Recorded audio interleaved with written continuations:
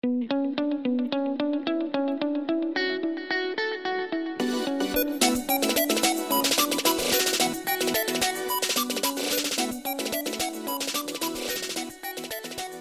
going on, everybody? Welcome to the Keep or Cut podcast, a proud member of the Pitcherless Podcast Network.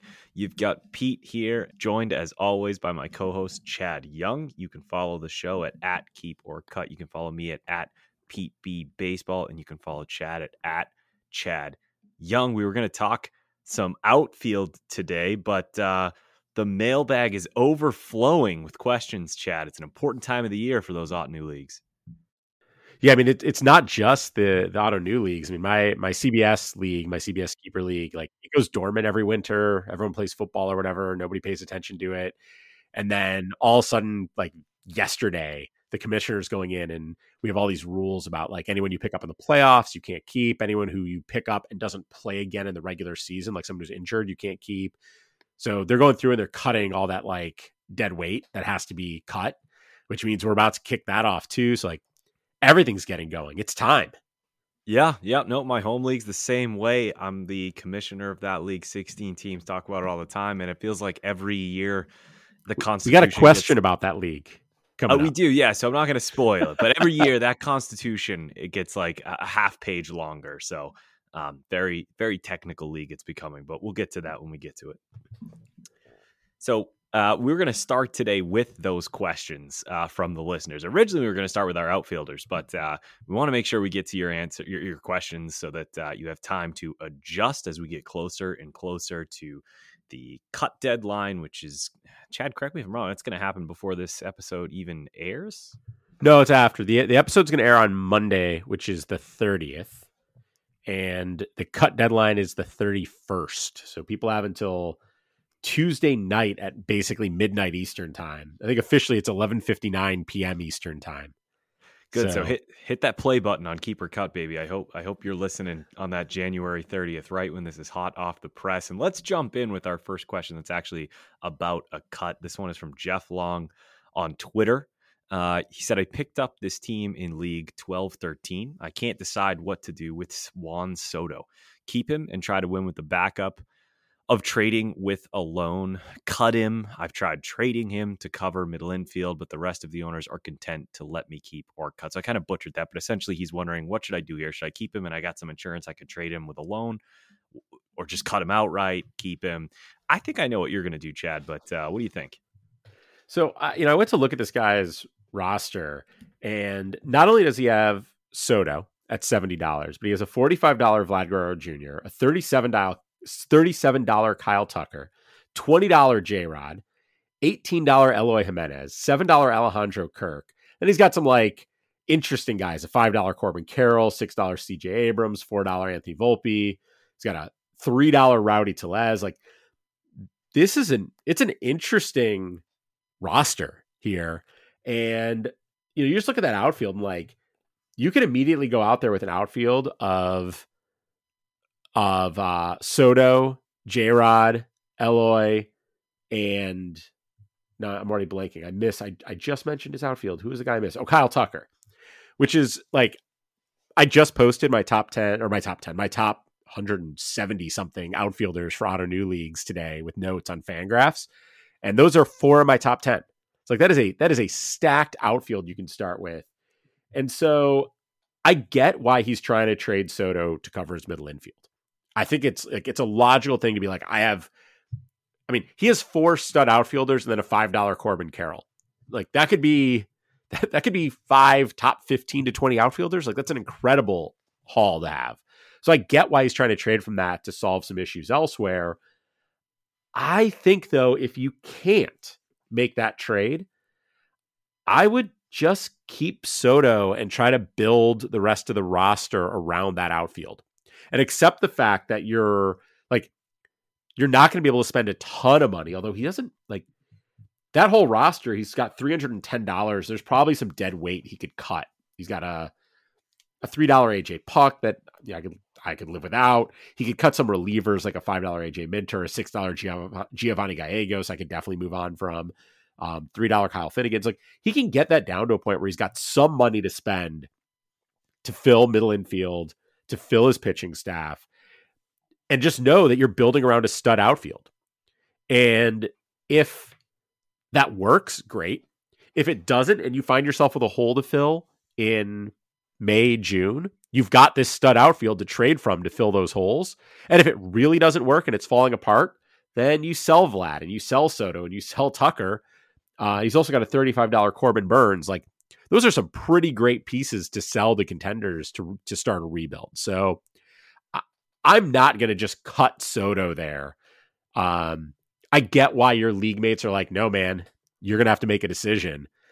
But I would hold him, and he's either going to give you a great asset to start your rebuild, or he's going to be part of a just absolutely stacked outfield for you.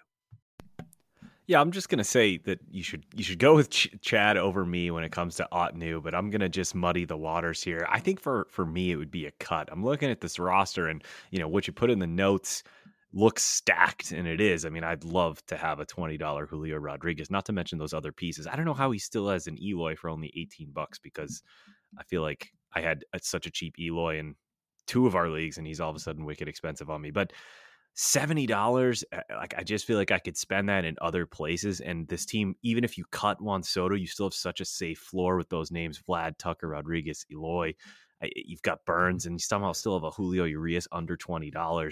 That if I could take that instead of having a $310 salary right now and bring that down to $240 and have a basically half of my budget to spend to build around those young, awesome pieces, I think I could do more than just Juan Soto. But I totally hear the argument to keep him.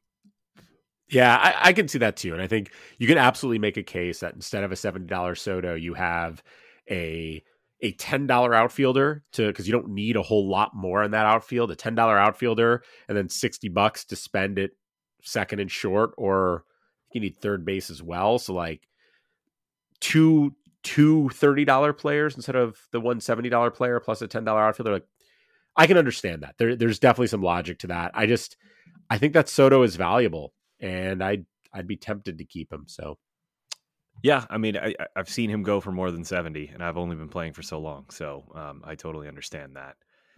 So this next question is that one that I was referencing earlier when we opened the show. This is my home league. It's such an awesome league. And the rules are a little weird, so you're going to have to bear with me here. So this is for my brother John on Twitter, which, like, I'm in this league, so I don't know why he's always looking for advice from me when, like, he's competing against me. But I'm a nice guy. I've won the league 4 times.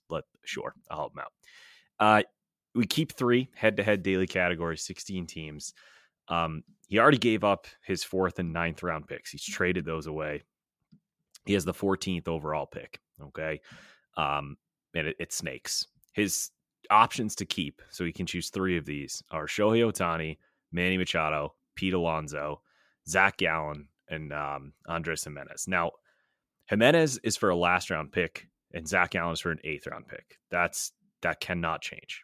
However, if he keeps, let's say, Ohtani and Pete Alonso, then because Pete Alonso was kept last year, he's actually a 2nd round pick. If he just kept Pete Alonso, Zach Gallen, and Andres Jimenez, Alonso's no longer a 3rd. He's a 1st round pick. So like if you were kept going into last year, you can be kept forever, but you cost a 1st round pick. And if there's another player that is also being kept, then they can become a 2nd rounder and a 3rd rounder. I don't know how eloquently I explained that. It's a very technical rule.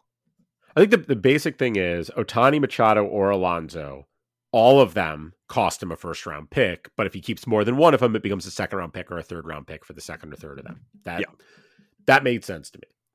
So I was looking at this, and I think the first thing that comes up to me, and you can correct me if I'm wrong about my understanding of this league, but it is head-to-head, it's daily, and Ohtani is Ohtani. So you can use him.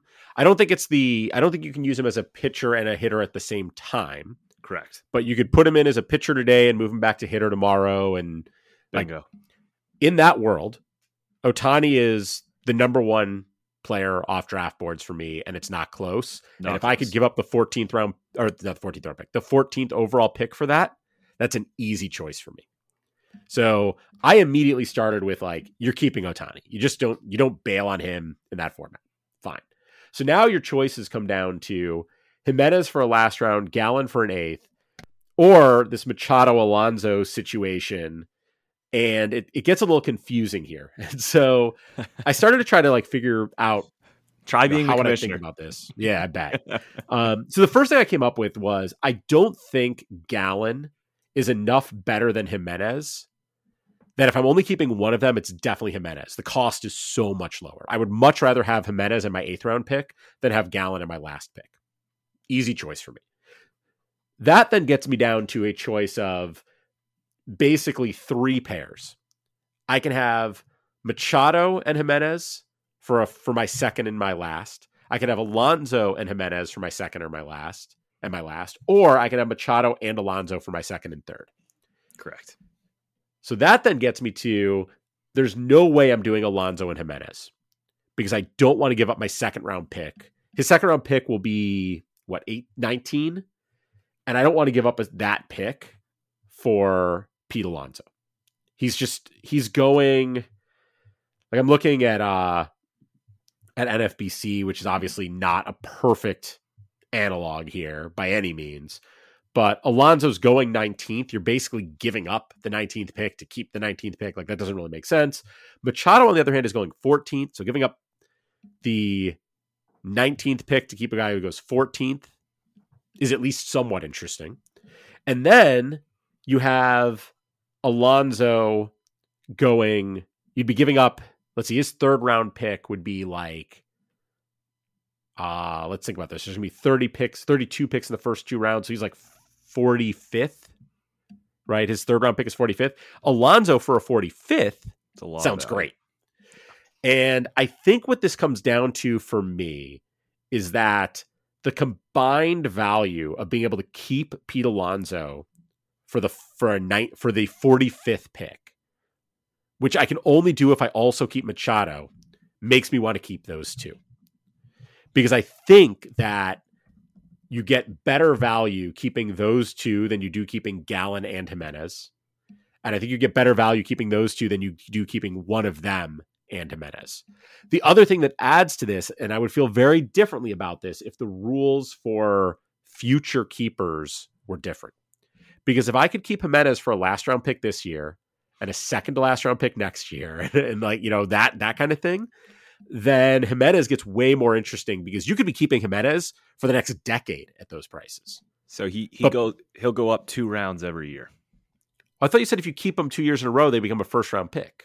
No. So the reason why there's only 48 players in the league who you can keep forever, and that's whoever was kept last year when we changed these rules, and that was because some managers like sold out to just get like 3 awesome keepers, but then all of a sudden once a price was attached to them, it was almost not fair unless we found a way so that they could still keep those 3 players while also introducing the cost for players. So like if you built up Juan Soto, Tatis Jr., and because a manager in our league actually has those 2 and someone else, it was almost like you're dropping an anvil on them by just introducing costs for keepers. So to kind of make it a little bit appealing to them, they could keep those players forever if they wanted, and they would get a little bit of a discount for them. Like, you know, you're getting a discount if you're keeping Tatis in the 2nd round in a 16-team league. Got it. Interesting. Well, now I'm reconsidering, because I was going to say you've got to keep Machado and Alonso. Okay, so now I'm going to go a different direction. I'm going to say this. I think if you're going to keep Machado, I think your choices are Machado and Alonso or Gallon and Jimenez. Because I think the biggest advantage to keeping Machado is that he gives you an insane value on Alonso if you also keep Alonso. If you're only going to keep one of those 2 plus Jimenez, I actually think Gallon in the 8th and keeping your 2nd round pick is a better bet than keeping. It'd be Machado, right? It's you're not going to keep Alonso and Jimenez or Alonso and Gallon. So your choices basically come down to Jimenez and Gallon, Alonso and Machado, or Machado and Jimenez. Those are your 3 choices. And I think in those combinations, I still think Machado and Alonso is the right choice. But I can make a case for Gallon and Jimenez in that order. But like, I wouldn't do any combination of those groups. Yeah, I think we're in lockstep in this one. I think that kind of value on Alonso, and with it being just a three keeper, like it's not hard to figure out a third keeper if you're in a pinch, right? So I would just take the value on Alonso and go into the season with three studs. I don't want to mess around with third base. You're getting, in my mind, the second best third baseman in baseball. And it's not Jimenez's best format, I'll say. Like, I think speed's going to go up around the board, and this league counts walks, not on base percentage, but just straight up walks. That is not a category that's that great for Jimenez. It's total bases, too. That's another one that's not super for him. Yeah, So, it's true. yeah. Yeah, I think that's right. I think that's right. I think you keep Machado, you keep Alonso, and you're getting what you're effectively doing is you're keeping Machado at a good but not great value in order to keep Alonso at a legitimately great value. Yeah, that's what it comes down to. Yeah, for sure. So we've got another one from Tim Canick, who was part of our mock auction not too long ago. Tim's on the fence. He has a $3 Mike Massey. I think that was a player that you ended up with, Chad, in that auction, actually. I did. I got a $1 Massey. Yeah, hey, better value than what Tim's got here. So he's on the fence. $3 Massey is his backup second baseman. He likes him, but he's thinking he could probably get him for $1 or $2. I think I agree with that. $1 saved is better than $1 earned. So, Chad, what are your thoughts on a $3 Mike Massey? So I'm going to give sort of conflicting advice here. I think I'll be very clear on what I would do in this case, but I'm going to give conflicting advice because the first thing I'm going to say is, in general, if you have a guy you think is a good $1 or $2 player and you can keep him at 3, just keep him at 3. Because the risk of throwing him back in the pool and having him go for like 5, like that risk exists. And so if you're high on the guy, now if you're sort of torn, if you're like, yeah, this is a guy I like for $1 or $2, but there's like 5 other guys I like just as much, that's fine. You risk him going for 5 and having to pivot to someone else, whatever. But in general, if you really believe in a guy and you're like, he's an end of auction $1 or $2 guy, I've got him for 3, but I really believe in him, just keep him. It's the safer thing to do. However, in this case, I don't think Massey goes for more than $1 or $2. And we did that one mock auction, and that mock auction, I did get him for $1. There is a series of other mock auctions going on right now. There's been, it looks like 5 of them. They are not all done yet. 3 of them are done. A 4th is about to finish, and I think the 5th is sort of early on still. But looking at the results from those 5 auctions, 3.5, 4, 4.5, whatever it is, that $1 Massey that I picked up, that's the only time he's been nominated in any of those auctions. So his status within this community is just not that high yet. And so I just think you're extremely likely to get him back for $1. And if the worst case is you have to go to $3 or $4, it's probably like you're already paying him 3 anyway. So going to 4 is not the end of the world. If something really crazy happens and it turns out that like Tim and the second biggest Mike Massey fan in the world are both in the league and all of a sudden the bidding's up to $5-6, move on. And it's fine. And like, I like Massey, but to me, he's not a kind of guy that you're like, man, I had him at 3 and now someone else has him for 6. That's going to ruin the league for me for years. Like that's not where I am with him. And so to me, I would cut him. I think that's the right decision. I would definitely try to buy him back. I like him a lot. I think he's a really interesting bat. I do think he has some risk in Kansas City. Like he hit 17 barrels last year, 13% barrel rate, 17 barrels, and had only 4 home runs. Some of that is just bad luck. Like you hit 17 barrels, you should have more than 4 home runs. Some of that is that Kauffman Stadium is a terrible place to hit the ball. And so, and the bad luck might get better next year, but Kauffman's not changing. At least not, they're trying, their ownership is trying to get a new stadium, but it's not going to happen by opening day. So there's enough risk there that I think I'm fine just taking the shot at him being gone. And to be perfectly honest, one of the advantages of cutting him, it's not just that you might get $1 or $2 back, although I think you will. It's also that like midway through the draft, you may find yourself thinking like, Massey's not the $1 or $2 guy I want. I'm really strong at middle infield. I'm really happy there. There's somebody else who's going up now that I'm really interested in. Like, so I like the flexibility in this case. I think it's the right thing to do. So, and by the way, this is going to come up again because Tim, in addition of having been in that mock, is in the podcaster league that's getting started up. So I don't know if we've mentioned this in the show, but Derek Van Riper from The Athletic, who does the Rates and Barrels podcast and a couple others, I think he does multiple. But he has been, Eno Saris, who's on Rates and Barrels with him, has been playing Ottoneu for years. He was the fantasy editor at Fangraphs when Ottoneu launched. Like, he's just been around it. He actually helped introduce Fangraphs and Ottoneu to each other. And so he talks about Ottoneu occasionally, and Derek's been sort of like intrigued by it, and he finally was like, all right, I'm going to take the plunge. And so he started this podcasters league that I'm helping him get sort of up and running, that Pete and I have a team in. And Tim also has a team in that league.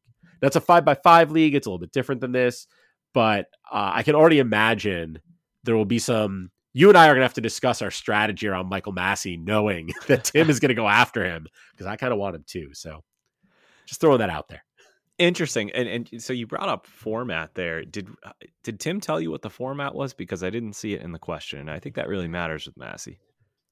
Yeah, he didn't. I assumed it was Fangraphs points. Okay. Because it wasn't specified. And in general, with Ottoneu leagues, if you don't specify, I tend to assume that's what it is, but he didn't clarify now.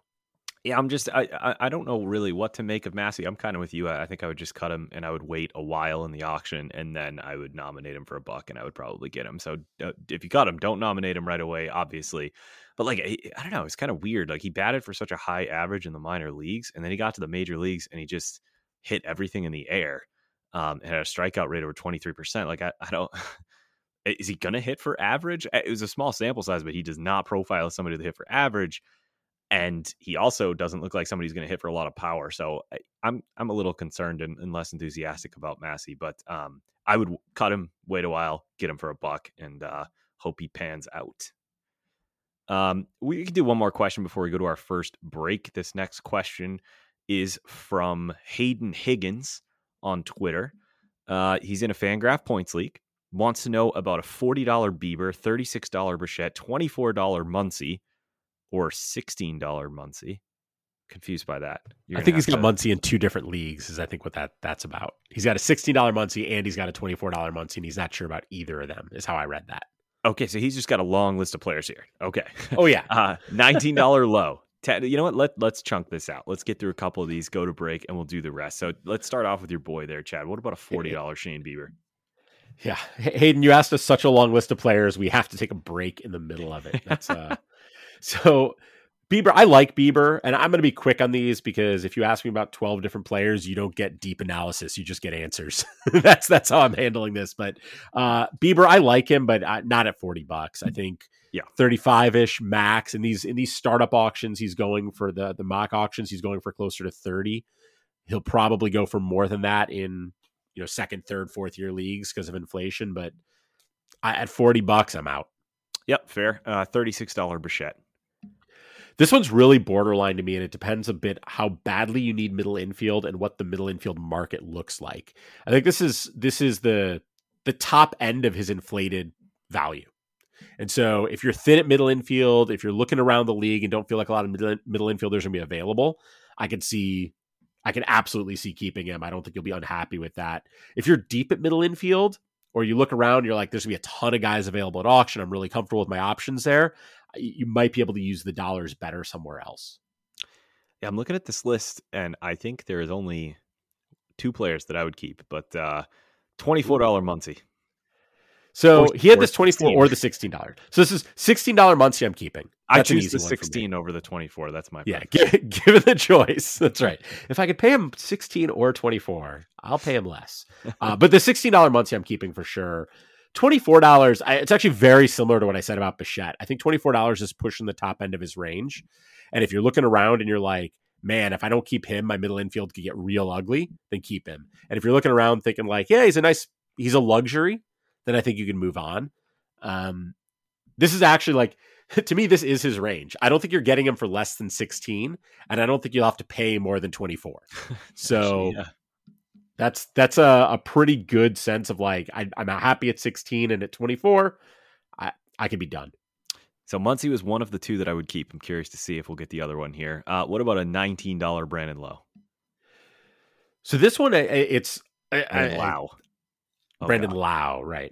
I'm giving the same answer every time, which is just like, oh, it depends. But this one, I feel I like the $19 Lau better than the $24 Muncy. It's not as much as the $16 Muncy, so it's still in this case where like I could totally understand why you'd want to cut him. It's sort of the top end of what I expect his inflated value. Actually, it's in the top end. This is about what I expect his inflated value to be. And if he is cut, I do think there's a real chance that someone in the league is like, man, I really need a second baseman, and pushes him up to $20. In these mock drafts that have been going on, these mock auctions, and remember, these are first year leagues, there's no inflation. His average price is about $13.60, but one of those is a $10. The other four are 13, 13, 16, and 16. So when you start looking at like a $13 to $16 price with inflation, $19 is totally reasonable. So I think I would probably lean towards keeping him, but again, if I were really strong at middle infield, this might be a place where I would try to save some money. Yeah, I was a little torn on that one too.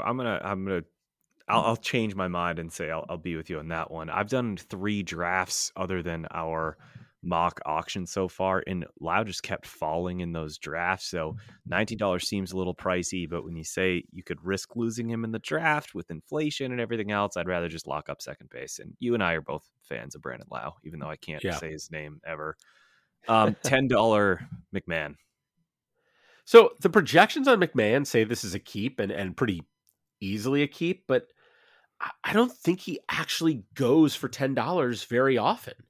And again, like I'm looking at these mocks, and in the mocks, he's gone for 7, 7, 8, and 9. One of them he hasn't gone yet. So he's going for less than $10 in those. Those are pre-inflation. So I guess with inflation, that means that $10 is pretty good. But I don't know. I don't love it. I hate, like, Coors is weird because I love Coors for like the $1 guys who I can be like, yeah, I'll just use them half the time and that's fine. But if I'm paying $10 for Ryan McMahon and then have to bench him in 81 games because I just don't think he's valuable enough on the road, and I feel like I'm going to have better options than road McMahon, I just don't want to pay $10 for that. Yeah, I don't either. That would be a cut. I do like that Fangraphs points is obviously daily, so you'd be able to just play him at home, but that's still not enough for me to spend $10 on a player I just don't like. James Karinchak, $9. I mean, you know me, I don't like paying for relievers, so I'm out on any reliever at like $8, $9, $10. Like it's just not how I build a roster. But even if you're the kind of person who builds a roster with semi-expensive relievers, Karinchak had some real struggles last year. He bounced back, he pitched well, but he was up and down, especially, go back the year before. Like it has been uneven. He is also one of these guys, like, I don't know if you've ever seen him pitch, but he throws a pitch and he gets the ball back and he like rubs his hair and he walks around and he talks to himself and he throws the ball in the air and he catches it and he punches his glove and he's got this whole routine and he's got a pitch clock coming for him this year. And I do not know that he can handle it. And so I just think there's risk around him. Even beyond the fact that there are very few relievers I would keep for $9 because that's just not how I build my roster. So I'd cut. Yeah, I'm with you. And I like that you brought up the pitch clock. I consume a lot of fantasy content, and I don't think enough people are talking about it. So it's nice to hear you bring that up for a player like Karinchak. I think that'll have a lot of impact on quite a few relievers. So the $9 Gallegos, I assume that's a cut as well. Yeah, same. And again, same thing. Like, I think he's going to get less saves. I just think there's some risk there with him in general. And even if there weren't, I'm just not keeping relievers that expensive. Yeah. So I freaking hate the Rays and the bullpen and just the whole I just can't stand that team. But this next guy I'm actually going to keep at $8, Pete Fairbanks. I just think he's that good. So I think of these 3 relievers, he's clearly the best option. And it's not just that he's $8 instead of $9. I think he's the best pitcher of the 3. I have the fewest concerns about him for sure. This is much more. The other 2 are like, even if you like keeping expensive relievers, I wouldn't. This is the opposite of that. I wouldn't keep him because I don't keep $8 relievers. But if you are the type who wants $8 to $10 relievers in your bullpen, there are way worse options than just holding on to an $8 Pete Fairbanks and having him locked in. So if you're going to spend that much on a reliever, you might as well keep Fairbanks. If you're like me and you're not going to go over $5 for a reliever anyways, then you got to cut him. No, that makes That makes total sense. I'm with you on that one. I think at least these next four are super easy. You're not going to keep a $6 Eduardo Escobar, right? No, I'm not. Not at all. As amazing as he was, a $4 King. So King and the next guy on this list, I'm going to sort of bunch them together, is John Schreiber, who I know you are a fan of. Like now we're at a $4 King, $3 Schreiber. We're getting into my range. Like this is where I can play in the reliever range. I could see keeping both of those guys, but realistically, I think I'd end up cutting them. I don't know that that's the quote unquote right choice to make, but it's the choice I would make. King, I just think there's too much risk around, and Schreiber, the track record just doesn't impress me yet. And so I feel like I can get guys for $1 or $2 that carry the same amount of risk and the same amount of upside. So let me ask you then, like a guy like Dylan Floro, who I think is now going to enter the season as the closer for the Marlins, and I tweeted about him last week. I'm actually kind of a fan, but he doesn't have a lot of strikeout upside. That really matters here. Would you rather have a $3 Floro or a $3 Schreiber, who has basically no chance unless something happens to Jansen of ever getting the closer's role? Boy, that is an interesting question. I'm trying to pull up some numbers from last year. So Floro last year had 10 saves in 53 innings. He was worth 6.41 points per inning. Schreiber last year had 8 saves in 65 innings, but was 8.22 points per inning. And that is, fewer saves and more innings tells you the value, the impact of strikeouts in this format. And the reality is, a guy like Floro, like I just don't want Floro and Fangraphs points. 5x5, totally different story. Leagues where saves are a category rather than just one of the scoring things, fine. But like, even in Floro, let's pull up his page real quick and look. He ended the season in his last. So he was better at the end. His last 10 outings, he had 5 saves. That's sort of, traditional closer type numbers. It's high end save numbers actually to get a save every other time out. And he was 9.1 innings and 88.47 points. So over 9 points per inning. All right, well, maybe I should come around to Floro. Now, he also had 11 strikeouts in 9 1/3 innings in those last 10 outings, which is a level of strikeouts that I don't think you can reliably count on from him. But even if you take a couple of those away, he's still looking pretty good there. So, I guess looking at that, maybe I would rather have Floro. I was ready to say I'd rather have Schreiber because I'd rather have the guy who's got I think more skills, but this suggests the skills are close enough that job will matter.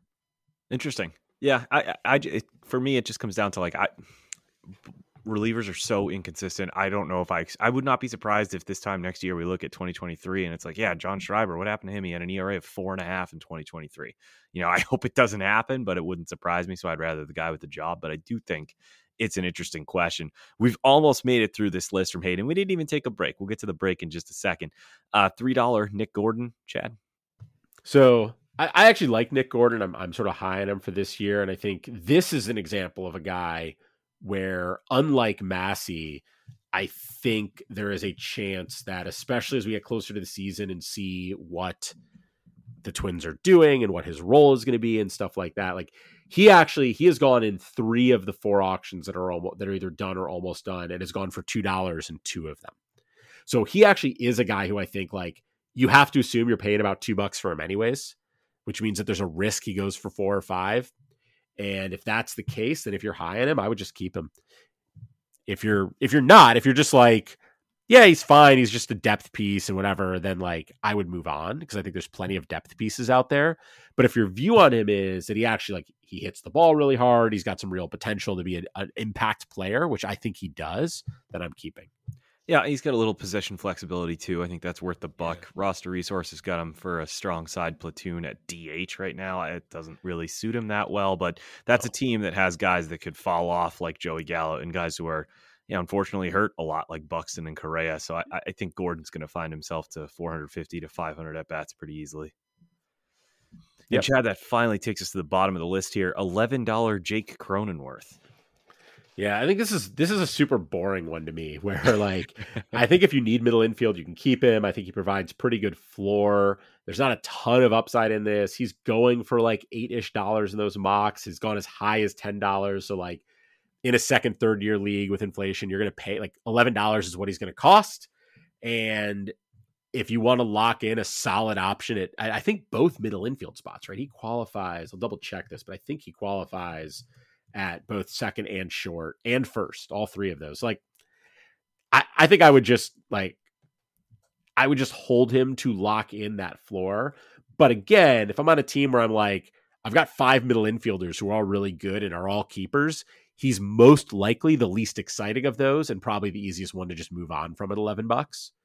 But if you have like 2 middle infielders and you're worried about filling that out, like having a guy who can flex between the two positions, who you can count on playing pretty regularly and who you can he'll put up good numbers for you has value. And I'm fine with that.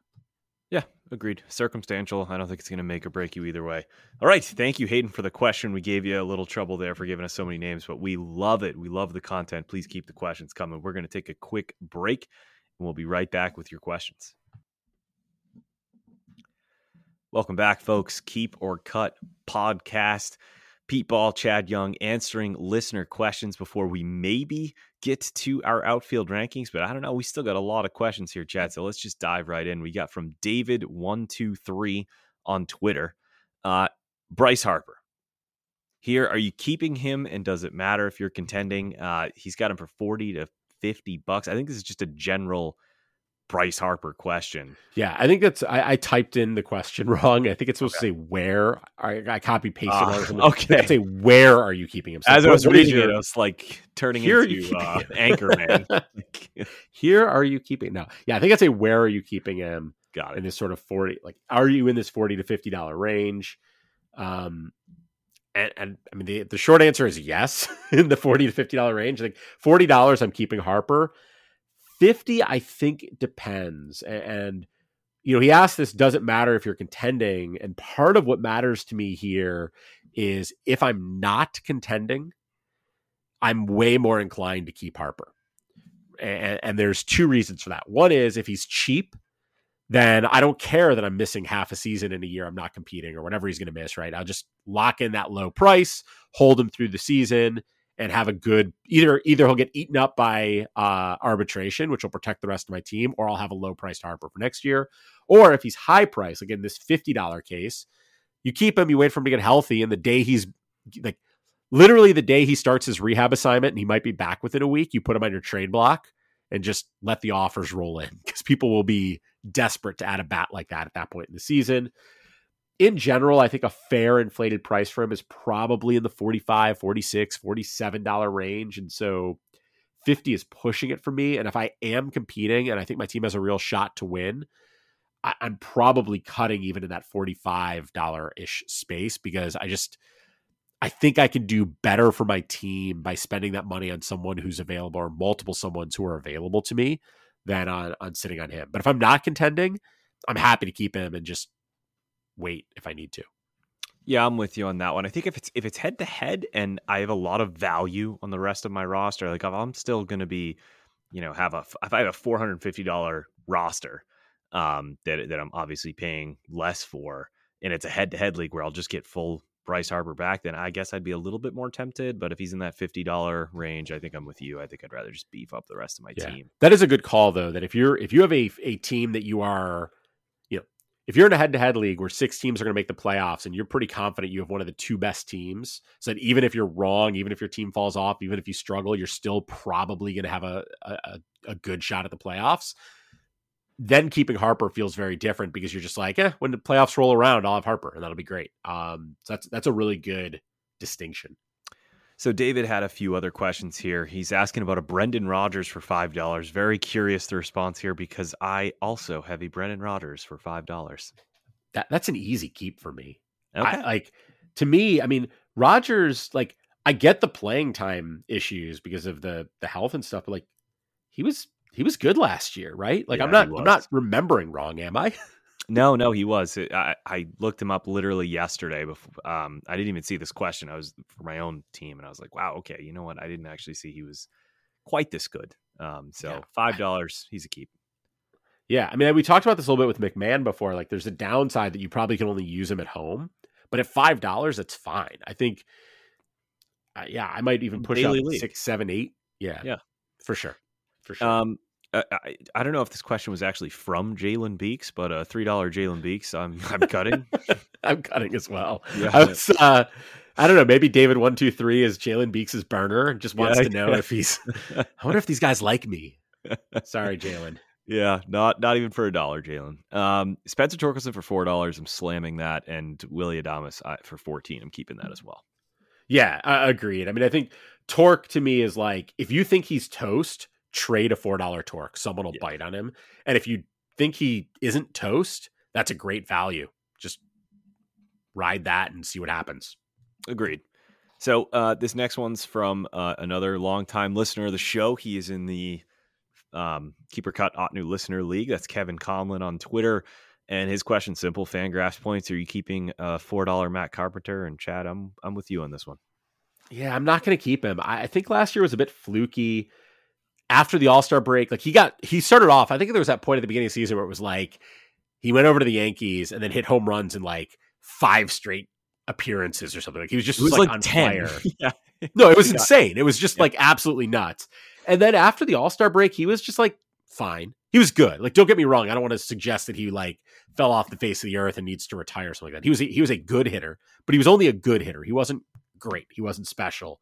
Now he's left Yankee Stadium. I don't know. It just feels like there's a downward trend. He sort of bounced back from having already struggled.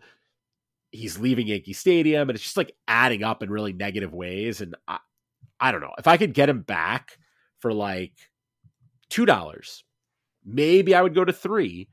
But like, I don't know. I don't need to spend the 4. And if somebody else spends the 4 at auction, fine. And like, I'm just not that worried about it. I think like by the end of the auction, I'm not even sure if I'm going to want him in my outfield or if there'll be a better use of that $4 on like a middle infielder or a third baseman or something like that. So like, I'm out. Yeah, I don't think I'd be in on him even for $1. I don't know where he's going to play when Tatis comes back. They made the Nelson Cruz signing. Maybe he's just a better hitter than Nelson Cruz and he gets the DH, but the floor is so low. I'd rather use that dollar on somebody with more upside. I think I think when Tatis gets back, Matt Carpenter is the large side of a DH platoon with Nelson Cruz. That's what I would bet on. It's like, I'm super perplexed because this to me is like, this is just a terrible way to build a roster. If you're the Padres, like, weird. Why would you get like Carpenter has been for his career awful in the outfield. And now you're locking him into that, or I don't know. Do you bench Cronenworth? Do you bench Kim? Like, I don't know. I don't get why they did this way, but that's what they did. And so I have to imagine that if Carpenter and Cruz are hitting and Tatis is back, then you put the 2 old guys in a platoon, I guess. I don't know. Weird. Yeah, it was weird. I get the Nelson Cruz signing because it was so cheap. It was like $1 million, and like, fine, let's see if he can give us a decent season. But it was a weird move. Anyway, out on a $4 Matt Carpenter. This one is from ATLIEN on Twitter. I plan on cutting almost all of my players who don't have surplus value. Is there ever a scenario where you keep a player who is overvalued at their current salary? And we can read the next question that kind of goes with this. How often in Ottoneu, this is from Thomas Parker on Twitter, how often in Ottoneu you find yourself keeping middle of the road players at or slightly above their projected price? We expect stars to inflate, but what about the $7 to $15 guys? This is a really good question. If you project a guy like Luis Urias to be worth $10, are you keeping him at $10, at $12, etc.?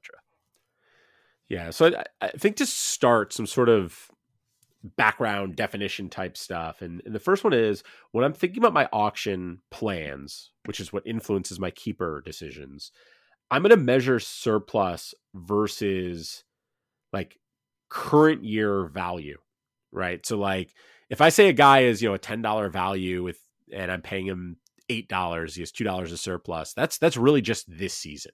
And so I'm often keeping like prospects, right? Like, who I don't expect Daniel Espino to have much value this year. He might be up, he might not. We'll see. He might struggle if he's up. But long term, I think he has value. And so I'm not keeping him at $3 because I think he has $3 of value. I'm keeping him at $3 because the long term upside is worth it. So that is the situation where I keep guys who don't have surplus or negative surplus, however you want to put it. And it's not just prospects. Like Trevor Larnach is another good example where I think realistically Larnach has $0 to $1 of value. Like we just can't expect a lot from him, but I still believe in the skills and the talent. And so I'm okay keeping him at a, $2 to $3 price and accepting the fact that he's overpaid because I think that the long-term is there. The other thing is that I am not measuring surplus versus like what I think the guy's projection is worth through a straight calculation. It has to do with what's this guy worth to me in the auction? Like, what would I pay to get this guy in the auction, given his talent and production, given the scarcity at that position, given inflation in the league, given the needs of my roster? And so from that, like when you get to that point, it's like you ask, like, Luis Urias, is he worth $10? Am I keeping him at 12? Well, if I believe he's worth $10 based on his talent and my needs at the position and scarcity at the position in the draft and all that other stuff, then no, I'm not keeping him at $12 because I can spend that $12 better. Now, if he is a $10 player based on the projections, but I expect middle infield to be shallow, I need middle infield help, and so I'm thinking, in the auction, I would spend $14, $15 on him, then I would keep him at 12 because he's less than what I would spend at auction. So that's sort of, trying to put this, like summarize this in a big picture. First, I think about value as what I'd be willing to pay at auction. That accounts for inflation, it accounts for scarcity, it accounts for need. Second, I'm willing to bake in a premium or some additional value for upside and perceived future value. But beyond that, I'm ruthless about it, right? Like there's, doesn't matter how much I like a guy, doesn't matter how much I think he'd be a good fit on my team. If like I look at him like, I would pay 15 for him at auction, but he costs 17, I'm out. Yep, that makes total sense to me. I'm kind of going through this right now with a $10 DJ LeMahieu. I gave up a pretty cheap Joe Ryan, somebody who I'm not as high on as other people have been. I looked at Joe Ryan's points per innings last year in a year where like it looked like he was awesome and it still wasn't really impressive. And so this DJ LeMahieu's $10, and I know I'm higher on DJ than the market is. So like he's probably overpriced at $10. But I risk him going back, and now I got to get him for 11 or 12, and now I'm even more overpaying for him if that tax or whatever you want to call it, that inflation takes place in the auction. So I hear the question. I think it's a great question, but it's a very case by case type deal. Yeah, I think it makes sense. I think with a guy like what you're talking about with LeMahieu, I think one of the questions to ask yourself is like, if somebody else ends up with him for $11 or $12, are you going to be like, man, I can't believe I don't have him for $11 or $12? Or are you going to be like, oh, that guy wasted a couple bucks?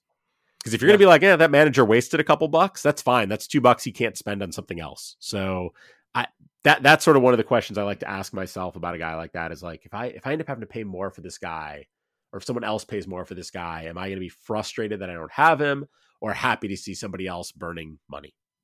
That's a good way to look at it. A little clarity there.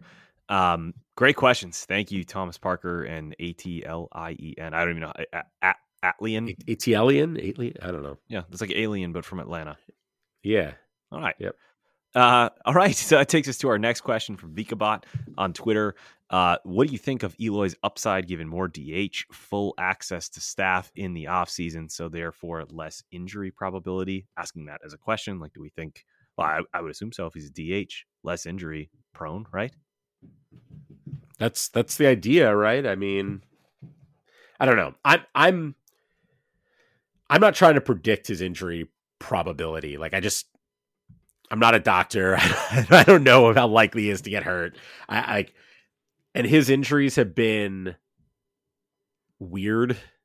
And so I do think DH will protect him a little bit. So what I will say is I'm very high on him. Like, I'm buying him as a top 10 or close to top 10 outfielder in most formats. And the Fangraphs points format, the Ottoneu formats are better for him than most of the others. The power is legit. It's a legitimately great bat. He does just need to stay on the field. I think part of keeping him healthy is probably going to be some, risk management and time off and stuff like that. But like, man, I mean, 2021 was bad in his 55 games, but like, look at what he's done the rest of his career. You don't need more than 120 games of that to be real happy with what you get.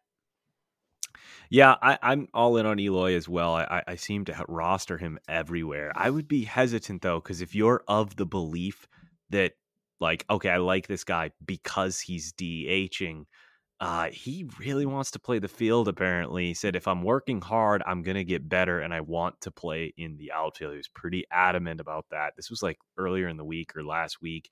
He admitted, like, yeah, last year I was coming back from injury, so I had to DH a lot, but that's not part of my future. This is the vibe I was getting. Like, I want to play the field. So he is a disaster in the field. It cost him a very serious injury. I watched it live, and so I always get it wrong because it looked like it was shoulder, but then we later found out that I think it was abdomen or something like that. But being such a mess in the field, maybe that does force the team's hand there. We got to play this guy DH. I don't know. I like him more as a DH. It's not going to happen. Like, he's not going to play the field. He might play a little bit, but like, Luis Robert is playing center field. That's a lock. They just signed Andrew Benintendi, and he's going to be in an outfield spot for sure. And then right field for now, they're like, you look at roster resource, they have Gavin Sheets there. Leury Garcia is a possibility, but the team has already said that Oscar Colas is going to have a real shot to win a job on the opening day roster. And Colas is a good fielder. Like, he's a center fielder quality kind of guy. He's not coming up to DH. Right. So like, Eloy, if you can get some time in right field before Colas gets the call, which maybe you get a month or two before that happens, like, best of luck. I hope you don't get hurt in those 2 months. But dude, you're a DH, whether you like it or not. Like, he's so far. It's not even that he's that bad in the outfield. I mean, he is. But even if he were like a decent outfielder, an average outfielder, being an average outfielder when you're being compared to Robert and Benintendi and Colas is so far below their level, you're not playing the field. It's not even about him. It's about them. Yeah, no, that's a great point. I completely forgot about Oscar Colas myself and that giant contract they gave to Benintendi. It does not look good for Eloy's hopes to play the outfield. Let's hope he plays it enough to get that eligibility, though, going forward, because we do not want a util only Eloy Jimenez. Finally, I can see the bottom here of our questions. Thanks again, folks. I'm loving all these questions. This is fun. So this is from Pete Dixon on the Pitcherless Discord. His team's in win now. He's looking to make a couple final cuts to the pitching staff. He's leaning towards cutting Jose Quintana at $5. I'm sure you're going to be in favor of that. And Blake Trinan at $5. I know you're going to be in favor of that. But he's curious how you and I would approach it. The roster is at 35 players and $369. That's not a lot of money for that auction. He's already made cuts to the hitters, so every extra spot makes a difference for Pete. Chad, what do you think? So firstly, he shared his full rotation with his full pitching staff with us, and I'll tell you, let me just read off who he's got. There's some great stuff on here. So, and I'll give a quick reaction to each one as I go through. But a $36 Jacob deGrom, I love. A $15 Carlos Rodon, I super love. $15 Blake Snell, I'm a big Blake Snell believer, so that's great. I think $12 Lance McCullers we should come back to. $12 Ryan Presley we should come back to. $9 Verlander I think is great. Reed Detmers at $7 is probably the top end of his value, but I think Detmers could have a really good year, so I have no issue with that. Jordan Montgomery at $6 I think is good. Ryan Helsley at $5 I think is good. Like, you know how I feel about expensive relievers, but Helsley at $5, for sure. That works. Yep. Trenin and Quintana are next, and I agree they are cuts. And then the bottom four here are a $5 Dre Jameson, $4 Cody Morris, $3 Kyle Bradish, and $3 Kenta Maeda. So going to go back up. I said I wanted to come back to McCullers and Presley. I would cut Presley. And part of why I would cut Presley is because, as you know, I don't like having double-digit relievers, but Presley missed some time last year. He's getting a little older. And to me, $12 is sort of pushing the top of his range anyways. And so, like, if you want a $12 reliever, go find a different $12 reliever. Like, go find someone who I'm less concerned about. And on top of that, given the way this roster is constructed, what do you see? He's got 5 spots available and like $30 to spend or something. Like, I'm not sure spending $12 on a reliever is the best use of $12 when you have so little wiggle room. So I would cut him. McCullers is an interesting one because I really like the talent, but I've looked at multiple projection systems. I don't see a single projection for him that puts him as a more than a $10 pitcher. The highest projection I have on him is about $9. In those mock auctions I mentioned, he was going for like $8. And I think he's more like a $6 to $8 guy than a $12 guy. And I'm happy to move on from him, especially given the rest of this rotation. The rest of this rotation is so strong that you just move on from McCullers, aim to get him back for like $6 or $7. And if you get some other pitcher for $6 or $7, that'll be fine too, because you have enough depth elsewhere. The guys at the bottom then, the $5 Dre Jameson, like I like Jameson, but I don't think you have to keep him at $5 if you'd rather spend that money somewhere else. Like, he was really good at the end of the year, but the track record's not super exciting and there's still some risk there. Cody Morris at $4. I think the talent in Cody Morris is great, but like, I have no idea what his timeline is or when he's going to have a job. Like, Cleveland's got a lot of options for that rotation. And there's a chance that Cody Morris like gets a shot early, and then Daniel Espino and Gavin Williams and Tanner Bibby push him out anyways. So I might move on from him. Kyle Bradish, I like it at $3. I think there might be other guys you could also go after instead of Bradish, but like, I'm fine with keeping Bradish at $3 if you're a fan. And Kenta Maeda at $3, I'm out. I have no desire. Like, Maeda hasn't pitched in a year and he was bad the last time we saw him. So like, what are we doing? I'm out on Maeda. He's not young either. Yeah, exactly. So to me, cut McCullers, cut Presley, cut Trennan, cut Quintana, and I would probably cut Jameson, Morris, and Maeda as well, just to give yourself a little bit more flexibility and space going into that auction to solve things you need to solve. Yeah, and I mean, like, I actually like Bradish as well, but I think I'd even cut him at $3. I just want that flexibility, and I think there's names there that, like, having gone through, so many auctions at this point, those are names that you wait long enough. You wait till people are low in their money, you nominate them, and you get them for $1 because people have their other targets that they want. So yeah, I'm with you on that one. I lost my spot here. There we go. So this is from Kuwell, also on the Pitcher List Discord. Love to see questions on the Pitcher List Discord. My biggest question is the impact of players who play in the World Baseball Classic in the subsequent season. Any discernible patterns to possibly be aware of drafting those players? Yeah, this is an interesting one. I poked around on the internet, and the most useful, interesting thing I found was an article that Devin Fink wrote on Beyond the Box Score in 2017. Devin, for those who aren't familiar with him, I think he works for like the Orioles or someone now. Like, he's a super smart guy. He used to write some great stuff, and now he doesn't because he does more important things. But basically what that article came away with was a small negative effect, but it wasn't clear. And he was looking at this from like a quote unquote real baseball, not a fantasy baseball perspective. And so it was something like the players who played in the WBC saw a drop in their WAR of like 0.3. And it's like, WAR is a pretty blunt instrument. And so like that's, his takeaway was effectively, it looks like there might be a small negative impact, but I can't say that for sure. I can't rule out the possibility that it's just, there's no impact. So what does that tell me? I'm probably not going to spend a ton of time thinking about it or worrying about it, especially not for keeper decisions, because we don't know what those rosters are going to look like necessarily. The one thing I will be paying a little bit of attention to is as we get into like June, July, August, I think people are going to forget that there will be a handful of pitchers who are like 15, 20 innings further into their season than we remember.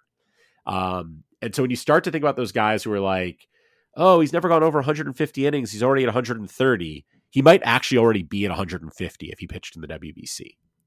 So just keep that in mind. That may have an impact because as teams are thinking about innings limits, as you think about how going over historical levels is going to impact someone's, how tired they are, how strong their arm is, like those WBC innings, they count.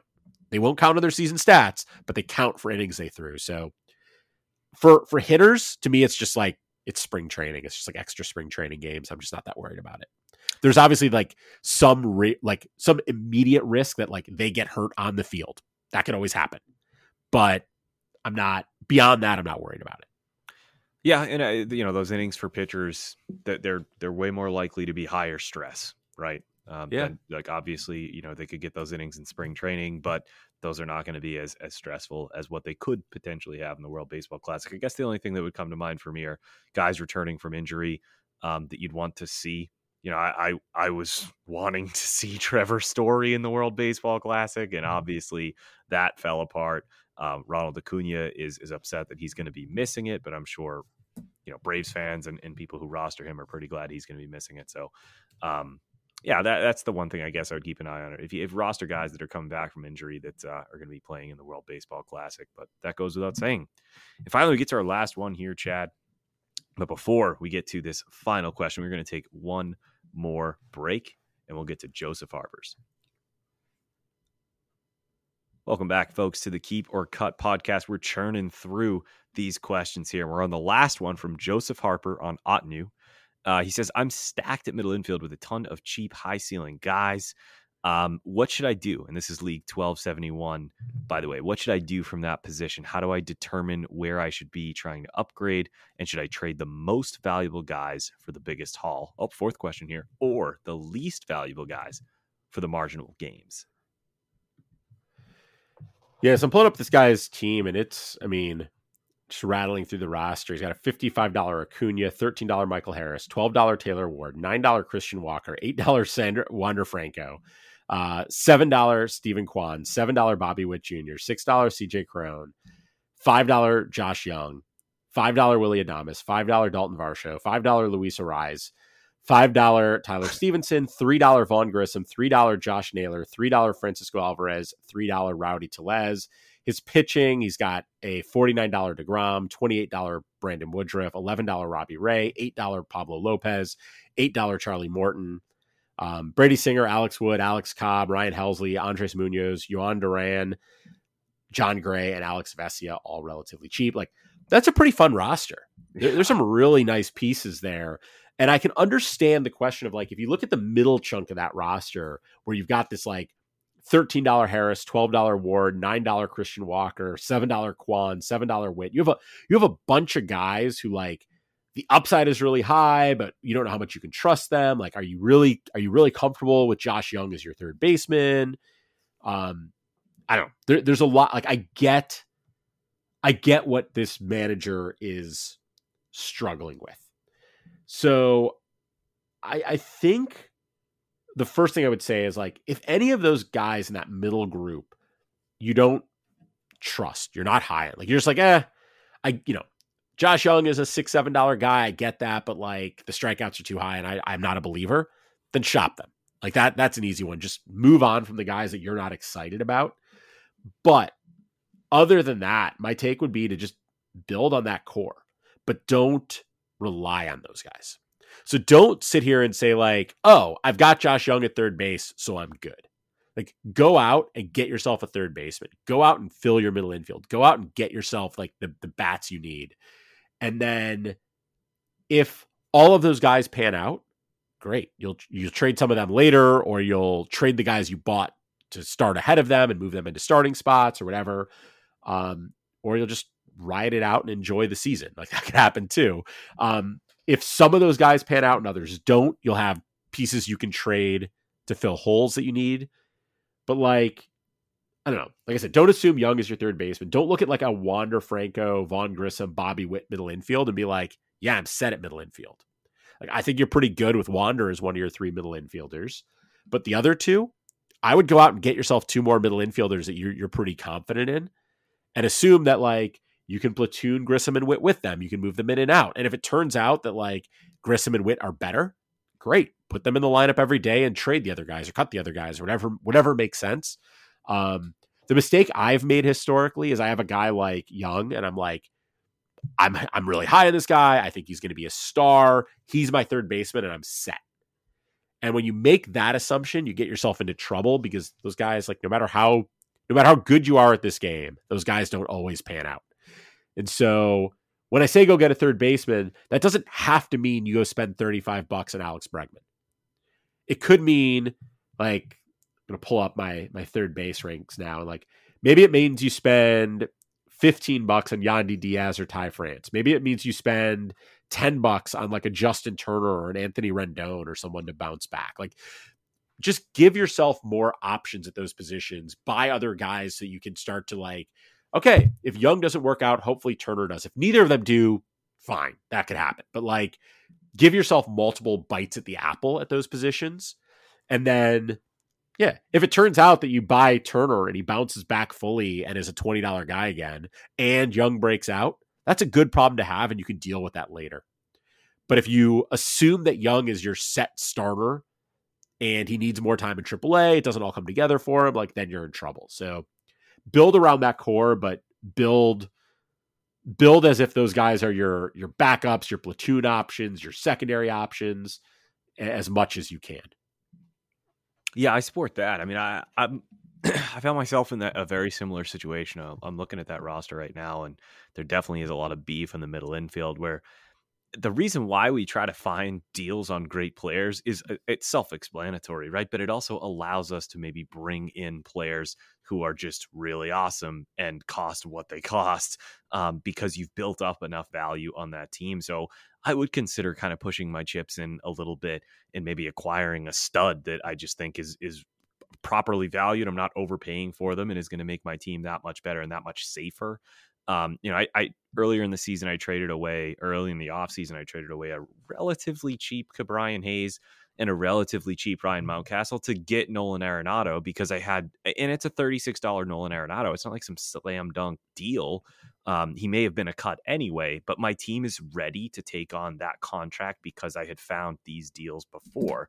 And I just traded for a $48 Freddie Freeman. I traded away basically a $6 Jeremy Pena, because I also had that $3 Ezekiel Tovar. I had a $3 Oswald Peraza. And like, I'm ready to cash in these young, cheap pieces to take the next step and build a good team. So don't be afraid to like, yeah, you've hoarded some amazing deals here and you're going to do very well in the auction, but don't be afraid to cash some of those in and bring some studs in to take your team to that next level. Yeah. I think, by the way, the other thing I might look at on that team is like, do you want to keep a $55 Acuna? Right? Like, you've got an outfield right now of Harris, Ward, Kwan. Who else is out there? Varsho, if you wanted him in the outfield sometimes. Josh Naylor. Like, you've got a pretty good start to an outfield there. And you might be better suited with like two $20 outfielders and a $15 outfielder instead of Acuna, on the basis that you have three solid guys. And if Harris, Ward, and Kwan aren't all they're cracked up to be, hopefully one or two of them are, and then you add them to the other guys you just bought, and you're in a pretty good shape. Whereas right now, you have Acuna and all of those other guys. You could get yourself to a place where you've got more stability in that outfield. Same thing maybe with the $49 Jacob deGrom. Like, it's a cut when you've got a rotation it's a cut for you. Yeah, I mean, that's sort of what I'm thinking too. Is like when you've got a rotation that's got Woodruff is sort of your anchor. Then Robbie Ray, Pablo Lopez, Charlie Morton, Brady Singer, like they're Alex Wood, Alex Cobb. Like, there's a lot of injury risk and there's a lot of sort of regression risk there. I don't know that I want to add DeGrom's risk to that too. I think you might be better off with like, go get a $30 Shane Bieber and spend the other $19 on like two $9 or $10 guys, or an $18, $19 guy. Like, go get go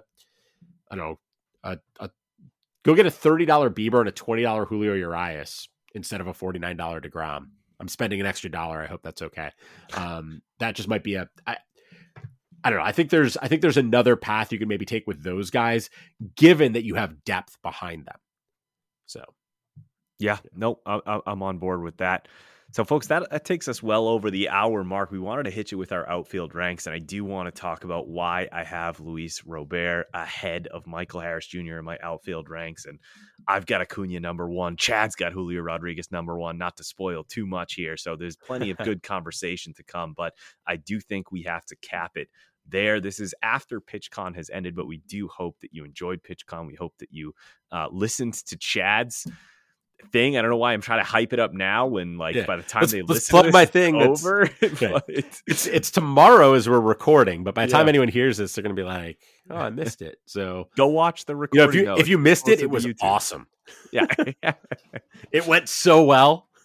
But and folks, consider giving us one of those iTunes reviews, please. We love reading those. It's been a while since we had one of those. I think we're listened to on so many different platforms, but the Apple reviews are awesome to read. So consider dropping us a review there. Keep the questions coming. Follow us at @KeeperCut. Follow me at PeteBBaseball. Follow Chad at Chad Young. We hope this episode helped. Good luck with your cut decisions, and we'll see you in a couple of weeks.